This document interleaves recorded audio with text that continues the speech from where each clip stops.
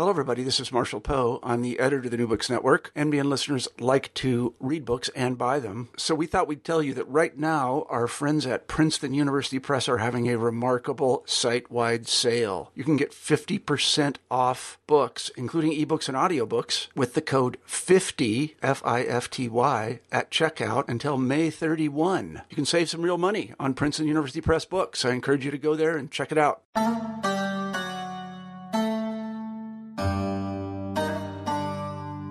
Almost daily in popular media, the Muslim world is pinpointed as a homogeneous entity that stands separate and parallel to the similarly imagined West.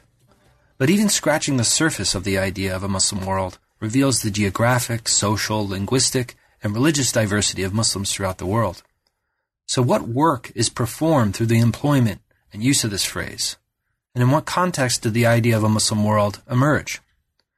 Jamil Aydin tackles these questions in his wonderful new book, The Idea of the Muslim World, A Global Intellectual History, published with Harvard University Press in 2017. In it, he weaves distant and interconnecting social, intellectual, and political histories of modern Muslim societies with clarity and detail.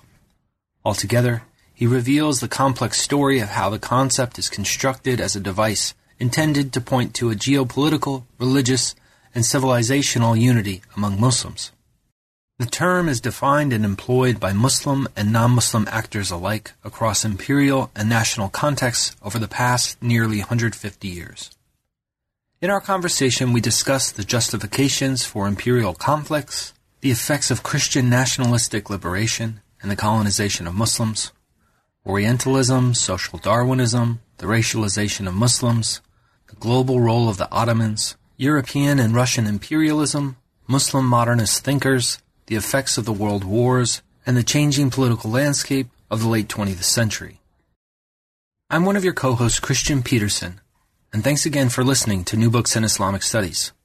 Without any further delay, here's my conversation with Jamil Aydin about the idea of the Muslim world, a global intellectual history. Welcome, Jamil. Thank you for joining us here on New Books in Islamic Studies. How are you? Thank you. It's a great honor. And how are you? I'm great. And it was really a great pleasure reading your new book, The Idea of the Muslim World. I must say at the start here that this is one of the most comprehensive works that I've seen that also very clearly articulates these kind of key arguments you're making and connects all the dots for the reader. And it certainly will be one of my go-to books in terms of helping people think about Islam in the contemporary moment we live in. So thank you for writing a very accessible and interesting book. Thank you. So it's our tradition here at New Books in Islamic Studies to always begin a little bit with the author. So could you tell us a little bit about your background in terms of how you got interested in the study of Muslim societies, perhaps mentors or scholars that have been particularly influential in either the types of questions you ask or in the content you deal with? How did you get to where you are? Yes, thank you. It's always a good thing to reflect on one's intellectual genealogy. I would say that my formative undergraduate education at Boğaziçi University was from 1987 to 1991. And this was a very interesting time for both Turkey and for the region. Turkey was coming out of military coup. We were reading a lot about horrible torture under military regime.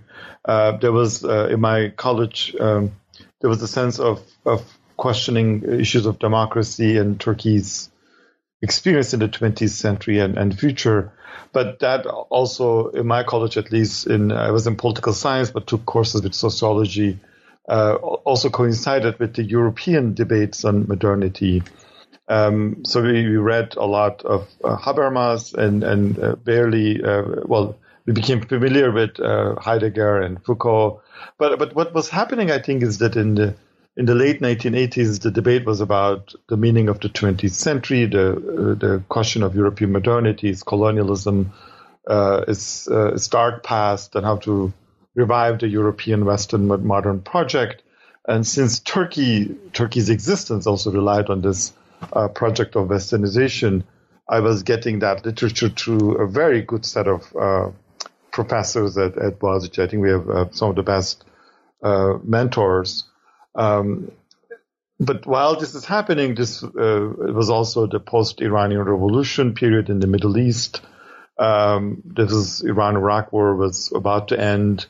So we every night on the television we have seen different issues ranging from Salman Rushdie fatwa to the crisis in general of the Middle East. So as a student, I was also linking that issue of debate on Turkish modernity and European Eurocentrism with the crisis of the international order. I think that that was at least in my mind connected with each other.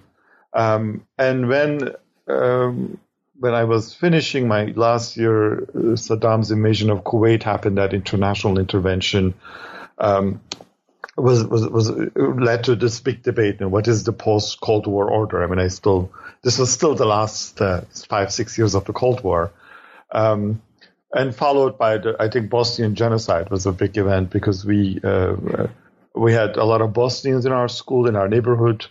I also had very good friends Kurdish friends from Iraq, Arab friends from Iraq. So we could follow all of these developments, but then have to link them with issues of Eurocentrism, Islam, new question of Islamism, and this imperfect, messed up world order. And that led me to, when I finished, led me to find this fellowship and go to Malaysia for an MA in Islamic Studies, which was amazing for me because I then realized that I live in Istanbul in a very Europe-oriented world, and Asia didn't exist in my mind. And I still remember the shock of landing in Kuala Lumpur and seeing, a different type of Muslim society. Despite all of claims about Muslim politics and identity, it was very unfamiliar world for me. So that's some sort of, I think, the beginning of my intellectual curiosities and interests started with these experiences of 1987 to 1992. Should I continue with MA or PhD, or should we? Yeah, maybe I continue with the MA or PhD. You told me that I could speak yes, all the way to 5 minutes. I don't need to have coffee house conversation notes or interruptions. Well, if I just complete all the way to the end of PhD, I think when I came back from Malaysia from the Islamic Studies course, with these theoretical interests, I wanted to go back to the 19th century Ottoman Muslim intellectual history for my MA work, and inspired by the new post-colonial literature on modernity in Europe, find out how the Ottoman intellectuals responded to the challenge of the West. This is what I was thinking. I was trying to find the early writings on modernity and the West, and I was hoping to find something very, very critical. So I worked on the journals, Ottoman journals of 1850s and 60s, 1840s to 70s. And to my surprise, I didn't find, at least among the Ottoman elite, or in the journals of Islam, I didn't find that much critical writing. And in fact, there was even not a notion of Eastern Islamic civilization in 1840s, 50s. But I could trace it, the notion of an Islamic civilization emerging in 1880s, but not earlier, in 1850s, 60s. In the journals that I worked on, nobody even used the word Islam Medeniyet or Hadaratul Islamiyya. I think Ottoman Tanzimat project was relying on this notion of a universal civilization where, as a cosmopolitan empire, they are part of that European project, but just, at a lower level than perhaps Britain and France. So that actually surprised me, and I wanted to do further research, but I also didn't want to be stuck in this exceptionalism of Muslims and Europeans. I wanted to study a non-European society, India, China, or Japan, their experience, and I'm a Hindu, Chinese, and Japanese. So I ended up picking Japan for various reasons. And with that project, I started my PhD work at Harvard to do comparative work of thinking about modernity and Europe in the Ottoman Empire and Japan. But after my coursework, I ended up sort of directly working on modernity. I worked indirectly on Pan-Islamism and Pan-Asianism. So that led to my first book after my PhD on politics of anti-Westernism in Asia. This is kind of a study of Ottoman and Japanese reflections on the international order and modernity. So while I was doing that book project, September 11 happened. It was in the last year of my PhD it happened, and I actually had the postdoc fellowship by Harvard Academy that was at that time chaired by Sam Huntington. So the person who I criticized in my work had an office just across mine at the office, and he was too busy, but technically was our boss or chairman as a group of postdoctoral fellows. So in my first book, I was actually trying to challenge this notion of Muslim exceptionalism, anti-Muslim, anti-Westernism, showing that China had that kind of similar experience, and it's not about Islam, but it's about the particular late 19th, early 20th century crisis of international order. So the book, in a way, read broadly in that context, just to see, two non-European empires dealing with issues of white supremacy and Christianity and unequal relationship and international law. So when I finished that book, if you want to do final couple of sentences, my initial impulse, my initial desire was to actually follow after 1945. My book ends in an early book of 45. And to see what happened to Pan-Islamism, Pan-Asianism, Pan-Africanism, these three globalist projects of world order and modernity, and bring it all the way to today.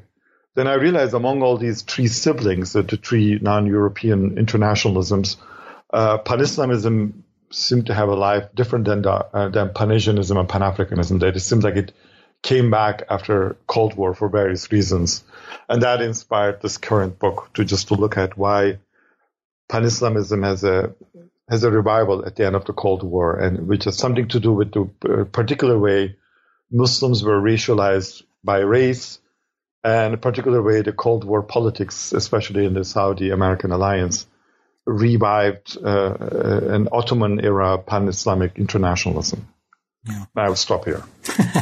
No, that's great. And, as somebody who's been a fan of your work for a while, I can see certainly how this book on this concept of the Muslim world emerged out of your earlier projects. And I think it certainly informs this one because you really go to great lengths to give us a very global perspective on this idea. So maybe you could begin in terms of diving into this project in terms of I guess what is the kind of the key argument you're trying to make with the book for people they're coming to the project. Thank you. This actually, let me start with one surprising thing for me is that coming from Turkey and partly from Islamic studies and international relations theory to America, and always working on the issues of the Ottoman Empire and the Middle East and the West, which inevitably takes you to the question of Islam and Christianity and Islam and the West. These big constructs. I wasn't well read and thinking too much about race theory and question of race and what race meant within empires. And I think over time, I think while finishing my work and comparing Muslim experiences to the experience of the people of the yellow race of China, Japan, or African, black-skinned African experiences, I realized that actually the Muslimness was highly racialized. And now we see that in America very clearly. But going back to 20, 30, 40 years ago, I guess this because of the power of Orientalism and Muslim modernism, that we were not clearly discussing this, what it means that Muslimness was racialized in the imperial time, and what is its implications. And I think with that idea in mind, I also benefited a lot from this interdisciplinary conversations I had with a very good group of religious studies scholars who are doing groundbreaking work on Muslim traditions and in Islamic studies. That's your group, I assume. And we at UNC Chapel Hill, we are lucky to have a very good religious studies program and Islamic studies program. And so the literature on religious studies, on race, issue of racialization of Muslim international affairs, and then my previous background on the question of civilization, civilizational narratives all came together in this book to tie all of these different projects, discursive projects, and they're all tied to the notion of the Muslim world, and to truly try to decolonize our thinking about them, because all of these issues of being Muslim, definition of Islam as a religious tradition, and Islamic civilization, they're all formed in a particular way, aligned in a particular way with the question of empire and Muslim dignity in the late 19th century. And I wanted to focus more on that period, and then write a story of this concept that emerged at that time, but still lives after 100 years, the idea of the Muslim world. I guess that's maybe I responded to this question methodologically, but I should just also note, as a historian, of course, we are very disturbed by these grand narratives of Islam and the West, and all of us are very disturbed of it. And it seems like hundreds of our colleagues are, especially in America, in Europe, and other places, are rescuing history from nationalism, different forms of nationalism, rescuing history from Orientalism and the legacies of European power relations, the imperial power relations. And in that project of rescuing, we are all very dissatisfied with the fact that almost 35 years after Edward Said's book, 30 years, there is still Orientalism is still very powerful. I mean, we assume that we wrote that book in 1978. Most of our scholars are actually our colleagues are followers of Edward Said, or they share the same sentiments with Edward Said. We produce very complex knowledge in universities, but in media, in the general public, and among the politicians, there's binary narratives of Muslims versus the West.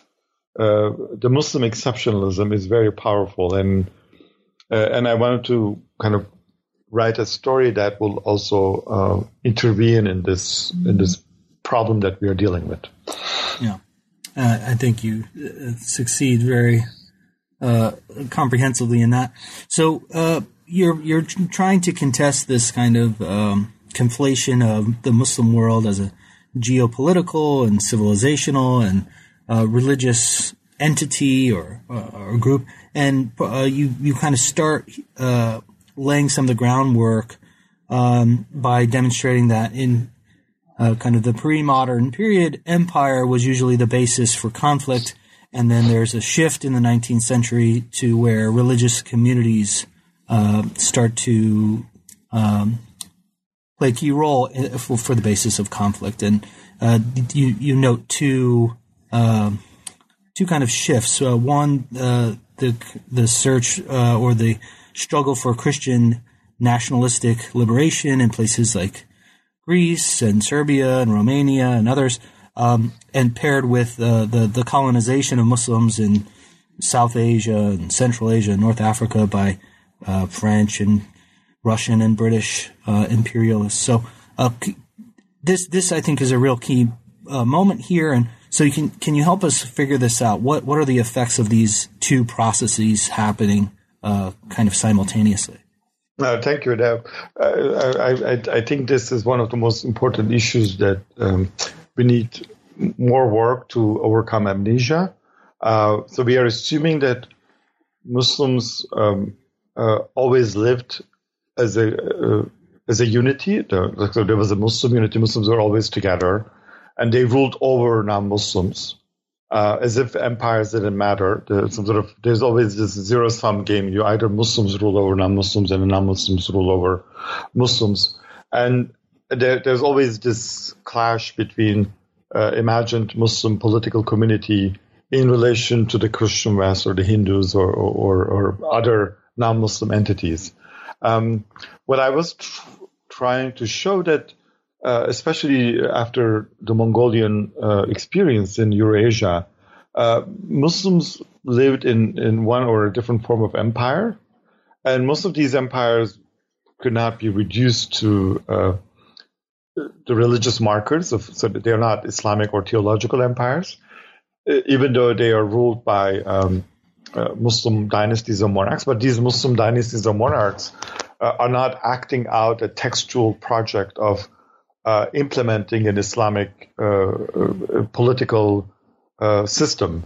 That actually their experiences are always more complex and they're proud Muslims.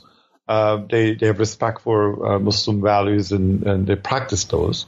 But there are also many more. So many of them had respect for Alexander the Great and Genghis Khan, and they don't see the diversity as a threat to them. So they actually cherish and embrace this diversity. And the Muslims actually lived in close proximity with Armenians and Greeks in Anatolia, but actually more Muslims lived next to non-Christians, so Hindus and Buddhists. We also don't want to think about Muslim history only in relation to the Christian Europe. There are more Muslims who live in Asia. There are actually more Muslims have an experience of coexistence with Hindus and Buddhists, their encounters with them. And that was the normal thing in history, that you don't have a nationalist project, that the history of the world is actually the history of empires until the late 19th century. And when European empires come in different forms, there is no immediate response in the form of pan-Islamism or Muslim solidarity. In fact, the age of European empires, only in the kind of mid-19th century, were seen by these different Muslim dynasties as an opportunity to also self-strengthen and empower themselves. And we forget about the experience of the kind of autonomous Egyptian dynasty under the Ottoman rule, but the old Ottoman Tanzimat project. There are, the Persian kingdom. There are so many other Muslim political entities in Africa and other places. And in the initial encounter with European empires, until the sharp racializations in the late 19th century, there's resistance sometimes, there is dissatisfaction, people have different projects, but there is not an automatic assumption of anti-imperialism, that many Muslims could live with a different form of within an empire, and they could ask for their rights and empowerment within an imperial context. So I took people like Sayyid Ahmed Khan more seriously. There are so many like him. But in that context, the story, I think that what is new about this project is that to show the connections with this accident of history, that one of the big empires ruled by a Muslim dynasty, the Ottomans, ruling over large Christian populations in the Balkans, and believing in this kind of civilizing mission, self-civilizing mission of empowering the empire through Tanzimat reforms, have this experience of Christian majority areas from Greece, Serbia, Bulgaria, trying to be independent or to secede. It's also not truly nationalistic because they all had their own kings, right? It's not a republic project. Even Greece actually adopts a German king.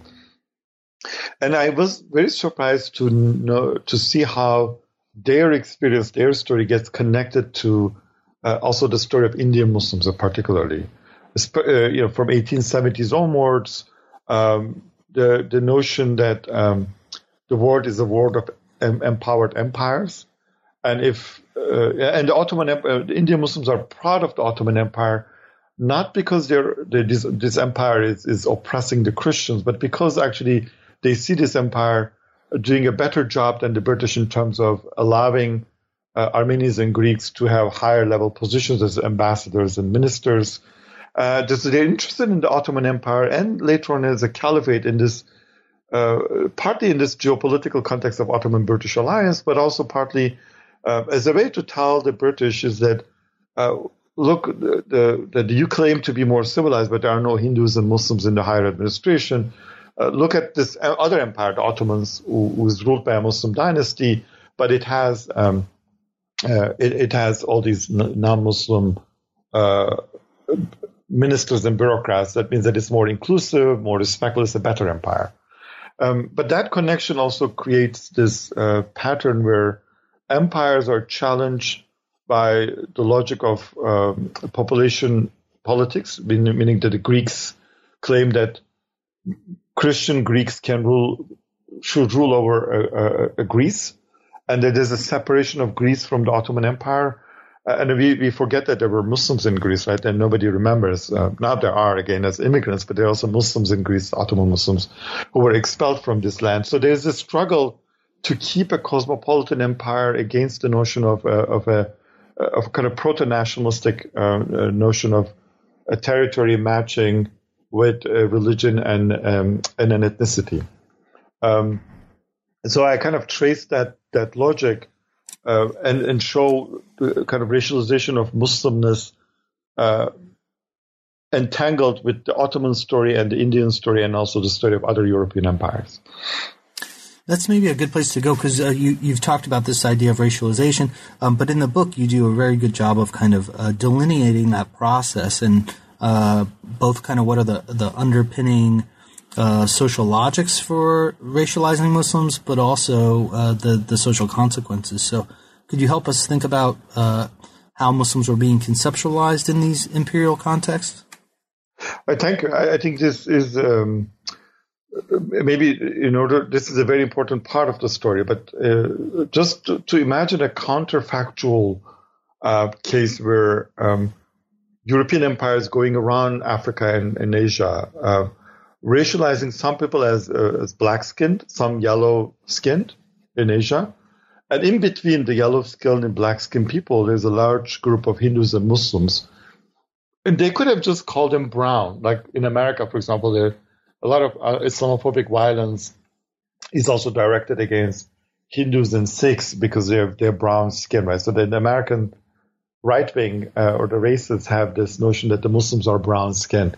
And in fact, in 1860s and 70s, there are actually some references of calling the people between China and Africa as brown skin, which would actually made racialization of Hindus and Muslims together. But instead, for various reasons, that Muslims were racialized through their religion, similar to Jews. And we have to understand that it's the British or the French coming through Africa, seeing Muslims in different parts of Africa, marking them as Muslim first, and then coming to India, again, Muslim. And it's a large geography.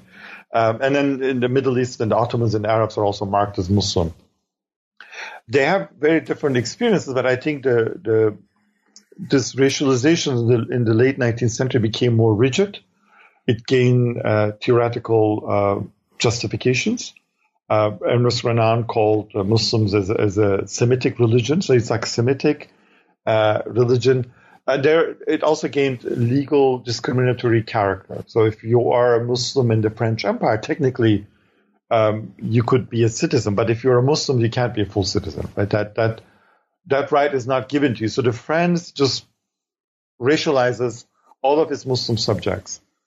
Despite its claim for Republican universality, by saying that if you're following Sharia, you can't be fully citizen, you're just one level below whites. And that, of course, that logic led to this whole Algerian separation that at the end, of course, at the independence of Algeria, all the white settlers, together with Jews, have to just felt uncomfortable and went back to France, while French citizen Muslims were immediately classified as Algerian and then had to be in Algeria. So the racialization had this kind of legal logic behind it. And in India, or in the 40% of the Muslim societies ruled by the British Empire, or in the Dutch Empire, being Muslim had kind of legal discriminatory aspects or legal classification aspects. So a similar story was in the Russian Empire. So that all of these trans-imperial zones had racialized Muslims with reference to the notions of Christianity's superiority to Islam, or white races, Anglo-Saxon superiority over the colored races. So I think that this late 19th century moment of an imperial world produced a racialized Muslim world within it. And then the book kind of talks in detail about how this process happened and how people began to refer to the idea of the Muslim world only in the late 19th century. Yeah. The other component to this from another side is Muslim modernists are also kind of creating or producing or articulating an essentialized Islam in many ways, very similar to imperial practices. So can you talk about some of the themes and how they're what are some of the thematic domains that Muslim authors were constructing the Muslim world narrative in? How did they articulate the identity? Yeah, that's an important turning point. So the Muslimness is not just ascribed; it's also embraced and internally worked out and redefined. So the ascribed Muslimness argues that by 1880, 80% of the Muslims were ruled by European empires, so the other 20% were the Ottomans. And that geopolitical story is very interesting because the Ottoman Empire, ruling over Mecca, Medina, Jerusalem, had this kind of prime real estate, and a sultan with a long lineage who also claimed to be caliph. So the part of the story that I am telling before I got to the Muslim modernism is that the Ottoman sultan, the Ottoman government, in order to get back to this period of Ottoman-British alliance against Russia, played with the idea that the Britain rules over this large Muslim populations in India. So Queen Victoria is the greatest Muslim monarch, while the Ottomans are the spiritual caliph. So these two great Muslim powers should be in alliance. And that comes out of Ottoman weakness. And many people refer to that idea from Winston Churchill to Sultan Abdulhamid's Muslim representative in England named Abdullah William Killiam. So that geopolitics actually is completely forgotten now because both sides don't want to remember this moment because we look back to this period from the point of 1914 Ottoman Jihad. So if there is one geopolitical pan-Islamism, it's basically an Ottoman-British alliance project which turned anti-British in 1914. And the book tells the story that something similar happens with the Saudi-American alliance in 1970s against 60s and 70s against Nasser, basically a new pan-Islamic project to defeat Nasser and the Soviet Union, which turned anti-American after Camp David. But under it, I think the more interesting project for the scholars of Islamic studies is that the late 19th century is also the period where Muslim reformists are redefining the Islamic world in a new way to overcome their racialization. So racialization by religion gives Muslim scholars an opportunity to refute racial inferiority by showing that Islam belongs to this great civilization. It has all these intellectual resources, and it can counter accusation of inferiority both by missionaries and Orientalists. So that's why the Muslim modernism project is critical, but also very constructive. It's a hermeneutic project to redefine Islam, partly in a textual way, saying that Muslims seem to be declined and colonized, but the real Islam is different.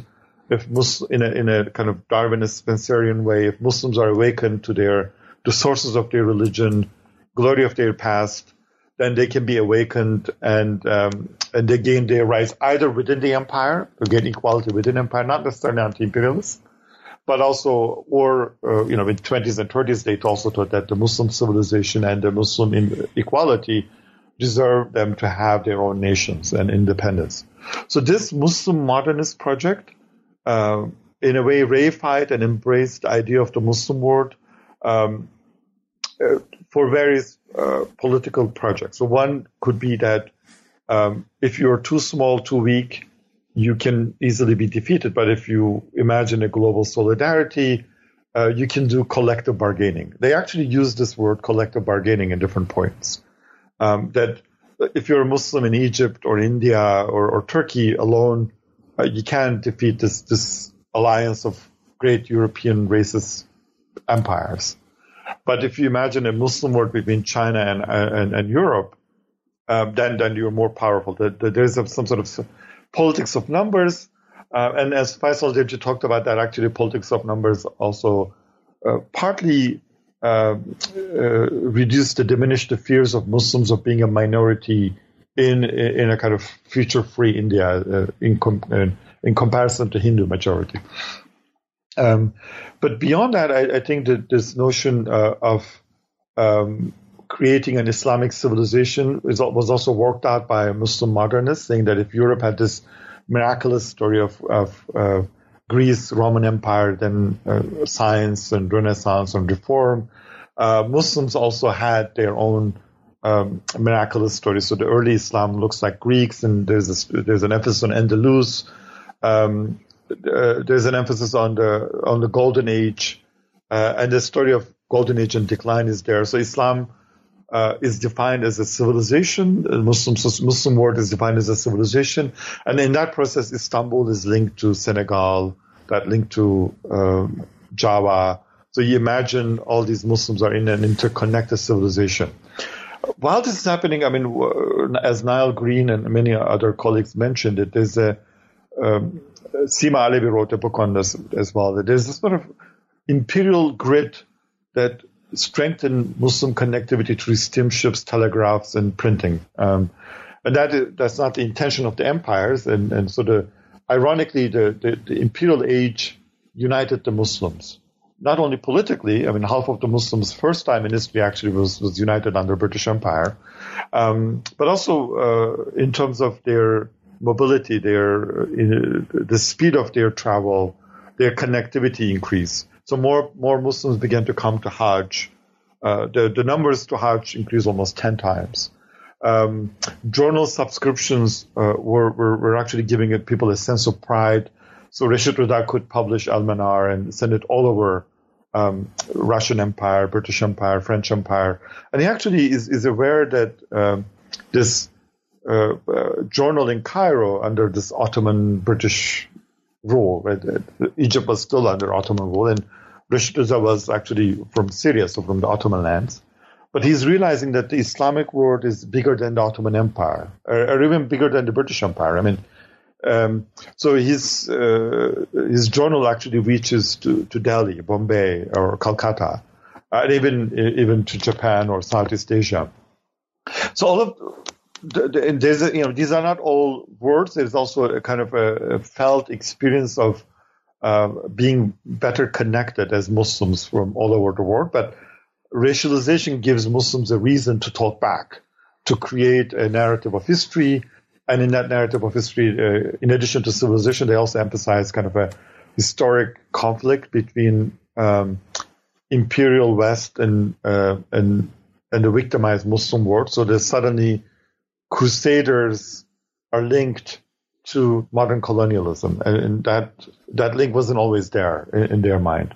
One other aspect that I emphasize that is highly overlooked is the fact that early Pan-Islamists are very cosmopolitan and globalists in terms of their alliances with theosophists, their sympathies with Japan and China or Hindu Indians, or their interest in African, other non-Muslim Africans.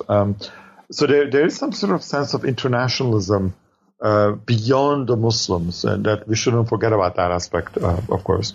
But what does happen overall, of course, is that the generation of Sayyid Emir Ali, who wrote the books The Spirit of Islam, basically redefines what it means to be Muslim, how to talk about Islam as a universal religious tradition, and as a civilization. Because 100 years before Sayyid Emir Ali, no Muslim would write a book called The Spirit of Islam. That's actually quite a confidence, right? That you have what the spirit of Islam is. But he has to write it because he's actually responding to accusations of Christian missionaries and Orientalists. Yeah. Now, there's a great deal of detail that's going through the book here that we probably won't be able to get to. But you proceed into the kind of post-Ottoman, early 20th century, where new shifting political entities and networks of power, different types of propagandist writing are happening. Can you tell us a little bit how the Muslim world narrative began to be operationalized in the early 20th century? So this takes the second half of the book, what happens to the idea of the Muslim world after World War I. So the book's main narratives argue that Sultan Abdulhamid II, even though he's associated with this kind of anti-Western pan-Islamism, was actually not anti-imperial or anti-Western. He was actually trying to use this new notion of the Muslim world to empowered Ottoman geopolitical significance in the eyes of the British, but others, but also to imagine an imperial world in which Muslims form some sort of a peaceful glue. Because we forget that the generation of Abdulhamid could not imagine that the imperial world will end. We ought to always look back at history from the perspective of nationalism, but Abdulhamid's generation still, even in 1913, just before World War I, you wouldn't believe that all of these empires are going to disappear. So there's a question of racial equality and equality of the Ottomans in international law, but that you could always solve them within the imperial framework. So what changes is actually this accident of World War I, which preceded by gradual Ottoman-British tensions. But these tensions necessarily not leading to World War I. So if you take the World War I, starting with Italians invading Libya, which leads to this big pan-Islamic campaign, then the Balkan Wars. The Serbian foreign minister says that they actually get encouraged by no European power in stopping Italians invading Libya, Ottoman Libya. They then decided that, well, maybe they should just attack the Ottomans as well. So there's actually a connection between these two events. And Ottoman defeat in the Balkan Wars, pushing all these Muslims away. So the kind of Balkan area becomes only Christians and the Muslims have to go to the Ottoman lands. At that point, we see a peak in pan-Islamic mobilization, where Indian Muslims instrumentalize this idea that the British Empire has a moral responsibility to intervene and help Turkey, both in Italian against Italians and also in the Balkan Wars. The reason is that the British Empire is the biggest Muslim empire in the world. So this is completely forgotten, the status of the British Empire as the biggest Muslim empire. But because of racism, of course, Britain does not intervene, partly because of racism.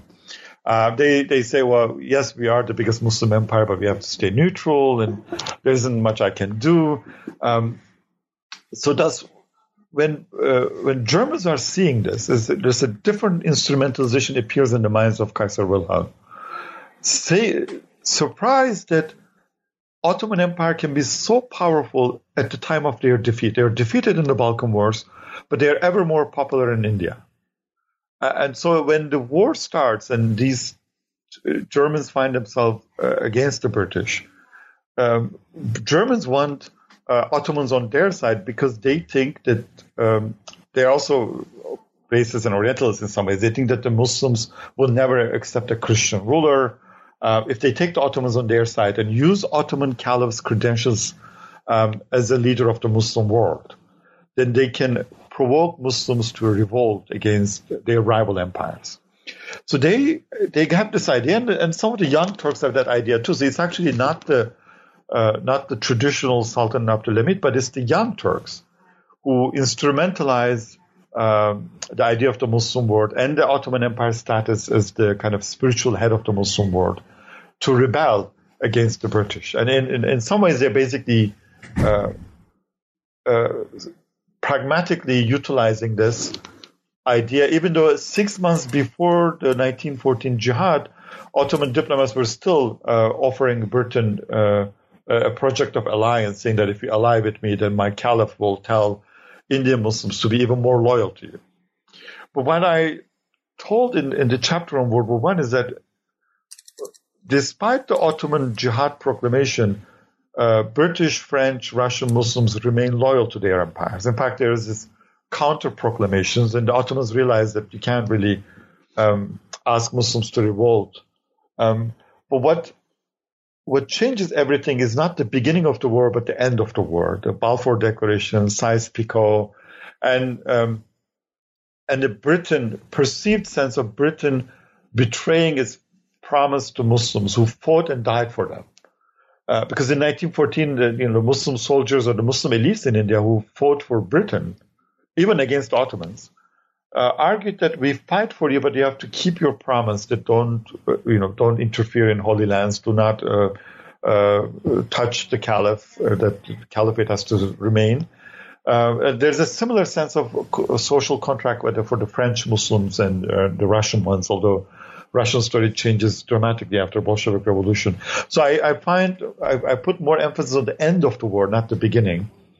That's why I said at the moment of Woodrow Wilson and Lenin, the biggest social movement, social mobilization in 1920, 21, 22 is a pan-Islamic Caliphate movement, which is a kind of a return to this non-jihadist Abdülhamid era of Turkey and Ottoman Empire utilizing Indian Muslims for peaceful purposes, pressuring London, sending them military and financial aid or medical aid.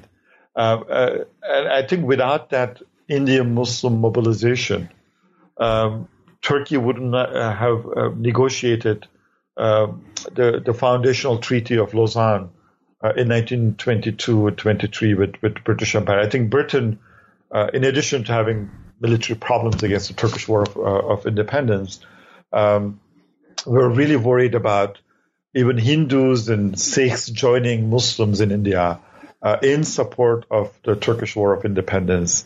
So you can see that instrumentalization worked very well and for Turkey's political interest. Although it starts with jihad, but it turns peaceful. But it is important. I think this is the peak moment of pan-Islamism, which is followed by this big disaster and a disappointment where Turkey abolishes the caliphate in March 2nd, 1924. And you explore this moment of the abolishment of the caliphate, and also look at kind of this interwar period where there are several key theorists thinking about what an Islamic State should look like, what are the kind of underlying principles of that kind of political entity, and as well as where Muslim populations fit into kind of networks of power during World War II.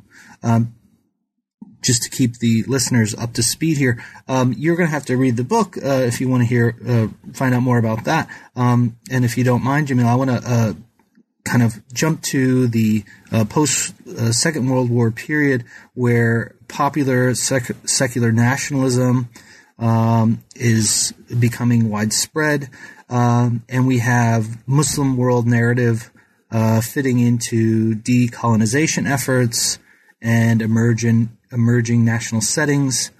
Can you talk about where the Muslim world narrative fits in here? How is it relevant again? Thank you. Post-war is a crucial turning point where, in some way, Muslim world narrative was about to disappear.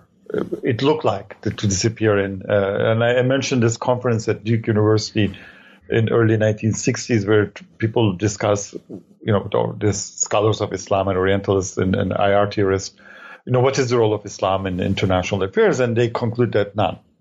They actually make fun of Bernard Lewis at that time. Bernard Lewis was still racist, apparently, and said that Islam is like communism. They have this fanatic allegiance, and they will always be anti-Western. But they quote him to make fun of him, saying that, that there are crazy people like that. But when we look at facts on the ground, there is no explanatory value to Islam. You look at Nasser, Iraq, Pakistan's foreign policy, all these post-colonial Muslim nations have different goals and different objectives, and nobody is calling for a caliphate. Nobody is calling for some sort of Islamic state. This is kind of a low point. So I have this puzzle: is that how did it then come back? Why was this nostalgia for the caliphate even stronger in the 80s and 90s? There I kind of work on the story of regional Cold War plus the global Cold War, where against the Nasser's alliance with the Soviet Union and Nasser's challenge to Saudi Arabia, the Saudi King Faisal becomes like the caliph of the Cold War, in a way trying to revive older networks of pan-Islamism with Medina University, with Muslim World Council, bringing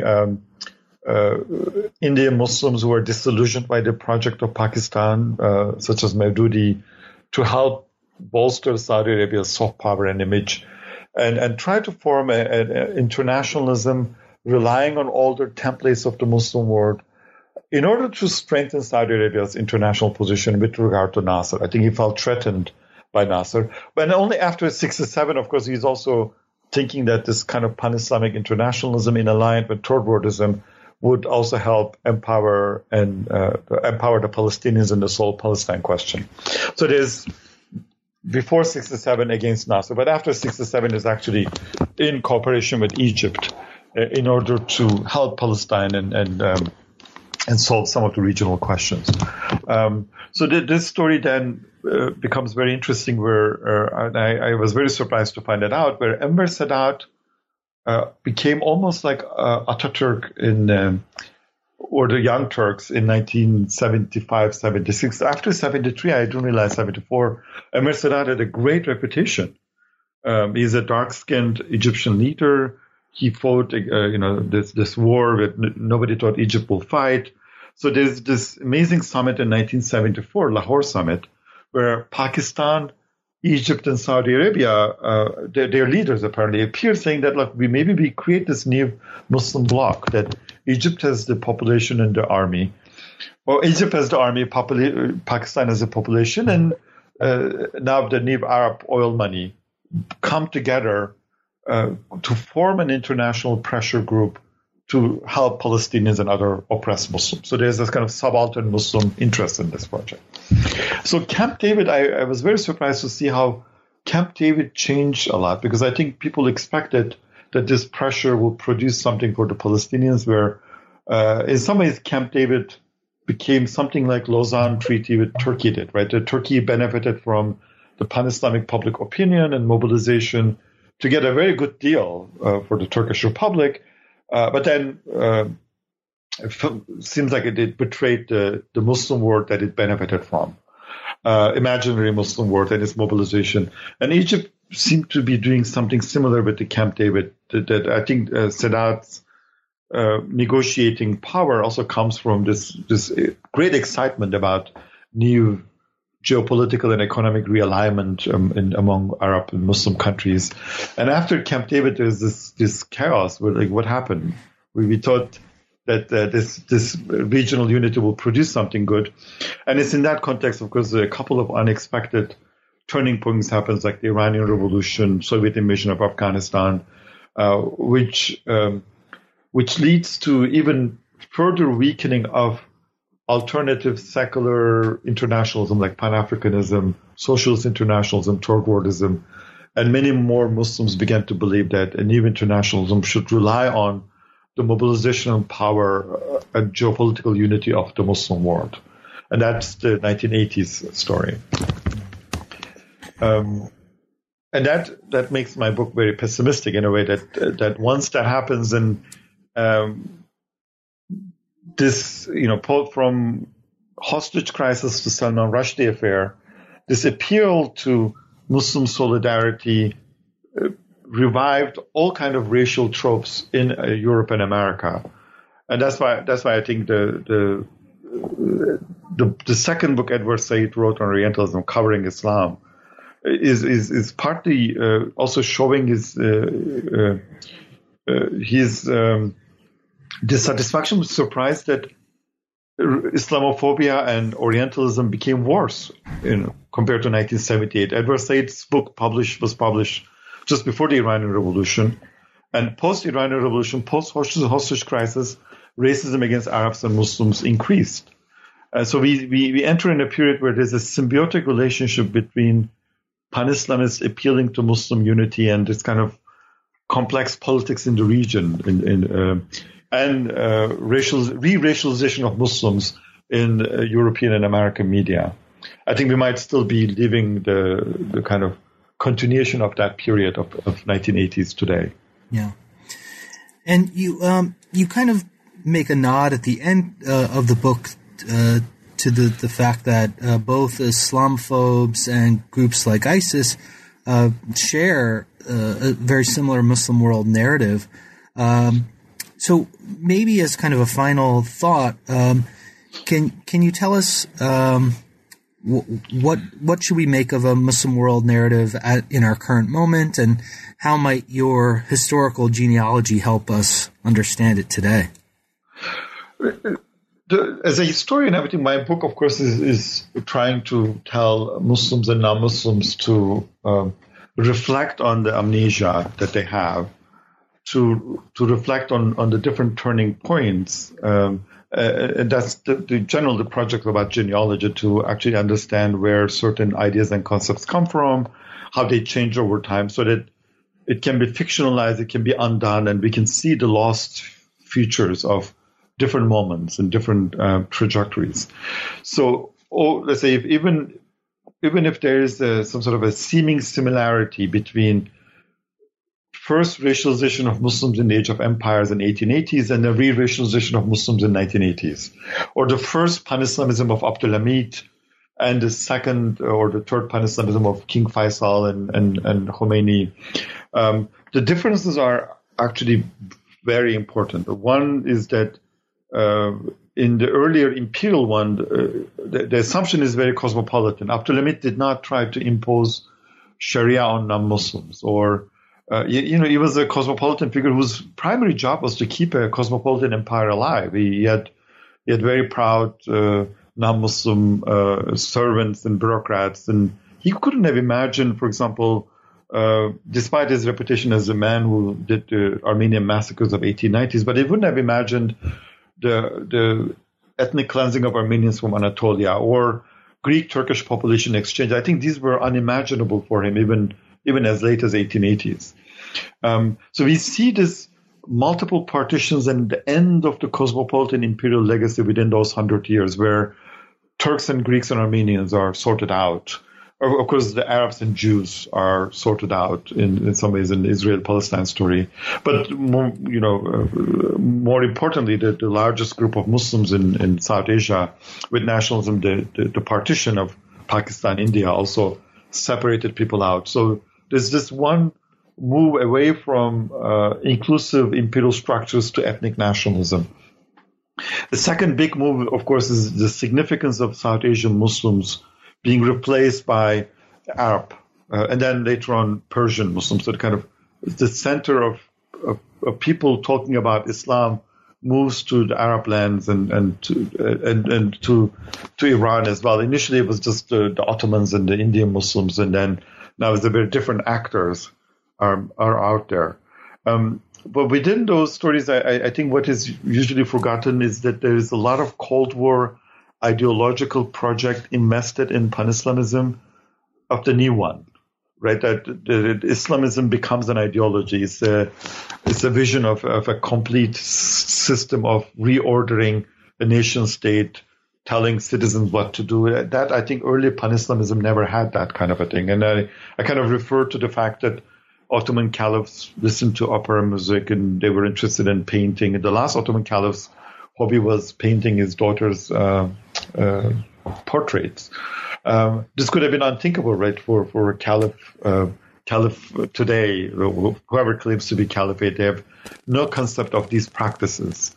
So with that, I want to show the historicity of of Muslim politics, to liberate some of the good actors. And I talk less about good actors. I feel bad about it. The subaltern Muslims who are oppressed, who search for their rights.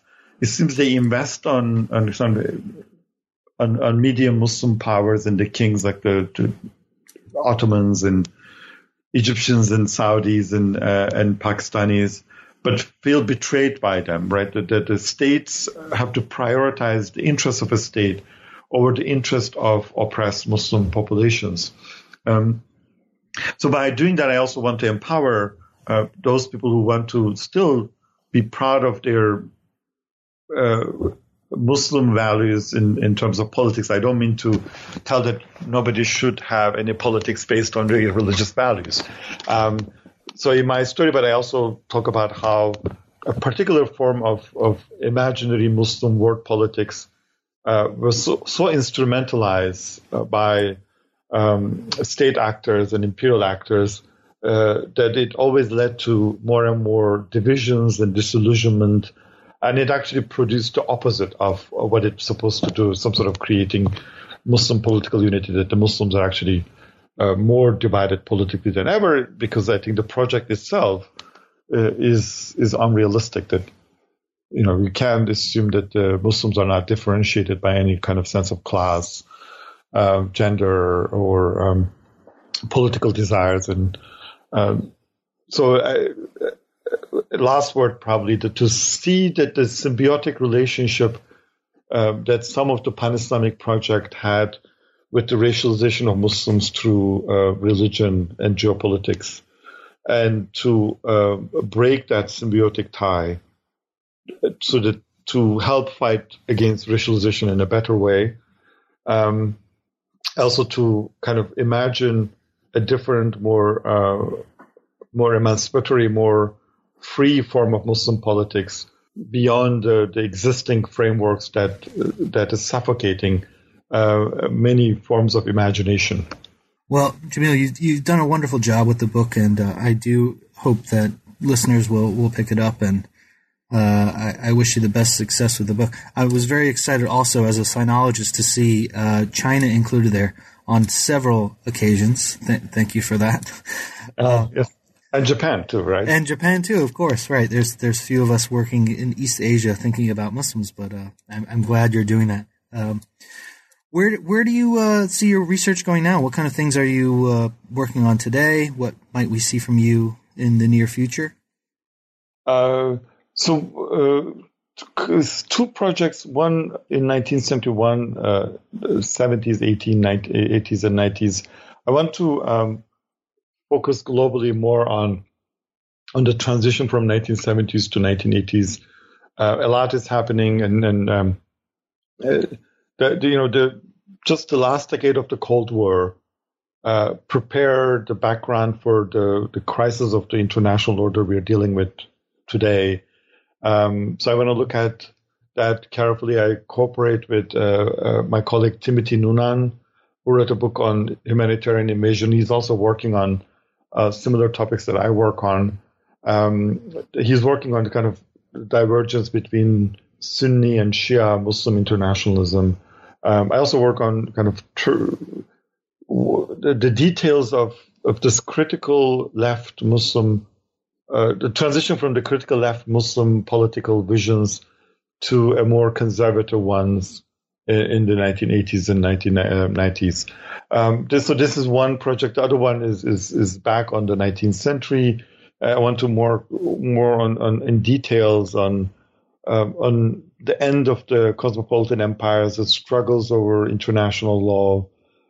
So there are some smaller projects on Ottoman Empire, international law, and how they in what way they try to turn the caliphate into an international legal project if they could ever do it.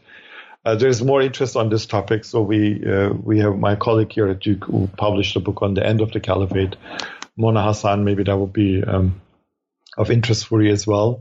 But I was asked to think about whether caliphate was ever turned into a project of international law. It's an international legal concept. And I want to answer that question by working in detail of that issue. So there are other global history projects as well that I'm working on. So I'm also doing some service to the field, and I will co-edit this series on global history at Columbia Press. So I'm reading really interesting manuscripts by my colleagues. Well, Jamil, good luck on all of those projects, and thank you for your continued efforts in making us expand our domains where we try to think about these questions related to Islamic studies. This is a great book. Thank you, Christian, and hope to talk to you about more on East Asia and Muslim societies.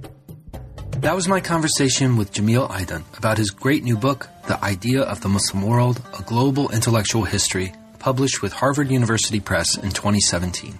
Thanks for joining us again on New Books in Islamic Studies.